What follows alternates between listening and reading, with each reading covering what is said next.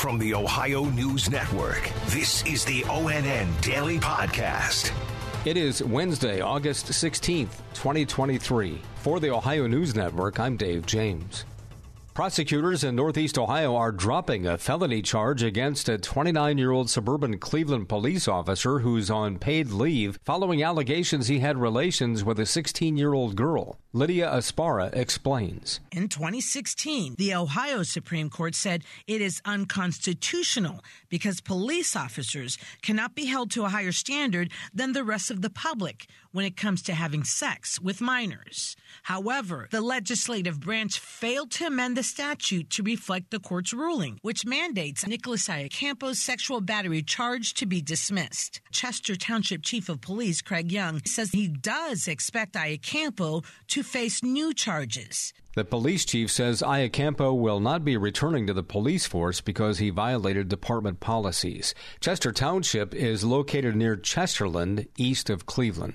The contract expires next month for United Auto Workers members employed by the big three automakers. Michael Sandlin in Toledo says the union there appears to be digging in. After 2 decades of not getting a bump in their pension and over a decade of their wages not matching the standard of living, UEW Local 14's President Tony Toddy says they're ready to fight for a change. Many of our members are ready for this moment. You know, when we went out on strike last time, strike pay was $225 when we started, and this time it's $500 a week. So I think that extra cushion could help us sustain ourselves to get the contract that everybody's looking for.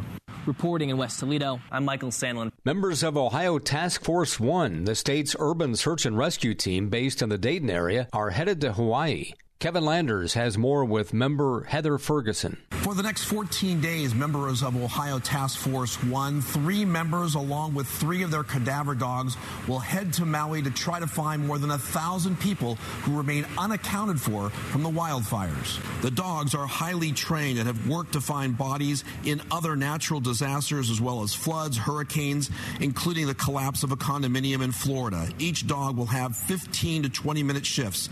It's a mission the task force says it's prepared for despite the tragedy they will encounter. All of these dogs are trained to do recovery work, which is what we call victims of a fire or a flood. And all of these dogs have been doing it for a long time. We've all been deployed multiple times to do this sort of work. And so we were prepared for the kind of work that we're going to do because that's what we volunteered to do. Reporting near Dayton, Kevin Landers. The death of a 2-year-old Columbus boy in 2018 has led to a record damage verdict against a Vietnamese maker of a bunk bed the family bought at Wayfair. Josiah Boone got caught between the top step and rail and died from positional asphyxiation. The family's attorney is Dan Mordarski. It was gut-wrenching. It was horrible. There's no reason why that gap should have been in that ladder. No reason. There's no way a parent could ever anticipate this hazard. For this mother to see that, for the 2 little brothers in the room to see their brother die in front of them, pretty horrible. Mordarski says that's not all. It violated 3 major safety standards. That bed was recalled because it killed a little boy, and they just continued to sell it. That, to me, is just reprehensible. He says the jury awarded Josiah's family the largest wrongful death verdict ever in the state of Ohio, $787 million.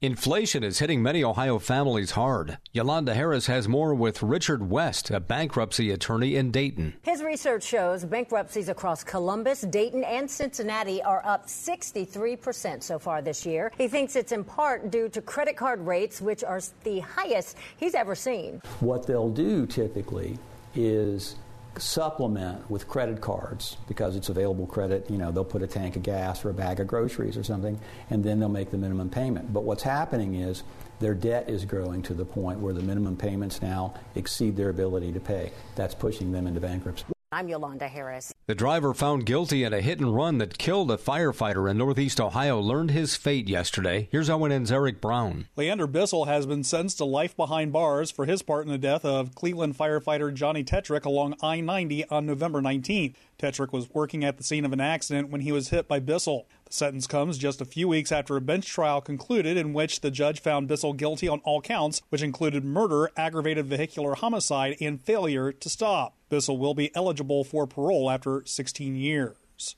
Eric Brown, ONN News. Police in the Columbus suburb of Grandview Heights made an arrest this morning. Tracy Townsend reports. They've arrested a public defender with the Franklin County Municipal Court on child pornography charges. Investigators say Stephen Chen possessed electronic evidence depicting children in a state of nudity or being sexually abused.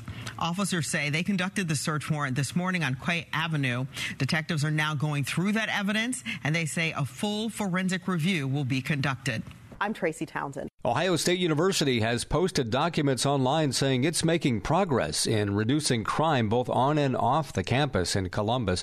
It says on-campus crimes are down from 235 at this time last year to 173 so far this year, and off-campus crimes are down from 1,700 last year to 1,200. Speaking of Ohio State, it is move-in day for the state's largest university. Actually, each day through Saturday, thousands of students are moving into their dorms on campus.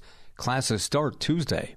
The Cleveland Browns play the Eagles in a preseason game tomorrow night and are practicing against them in Philadelphia this week. Dave Holmes has more. The Eagles are one of the best teams in the league. The Browns think they can get there with a big leap forward this season. Here's head coach Kevin Stefanski on how his team looked facing major competition. I think both sides really traded body blows, if you will, there. They had plenty of good plays. Our team had plenty of good plays, but that's what you get when you get two competitive football teams with a bunch of veterans. I thought the guys practiced really hard together, knew how to take care of each other and make sure that they got their work done. I'm Dave Holmes. The Browns play Philly tomorrow night at 7:30. The Cincinnati Bengals play the Falcons in Atlanta Friday night. Lots of county fairs going on around Ohio today, including Henry, Mercer, Miami, Muskingum, Huron, Meigs, and Jefferson. Special thanks to our television affiliates, WKYC in Cleveland, WTOL in Toledo, and WBNS in Columbus for their contributions to today's podcast. I'm Dave James on the Ohio News Network. This has been the ONN Daily Podcast, a production of Radio Ohio Incorporated on the Ohio News Network.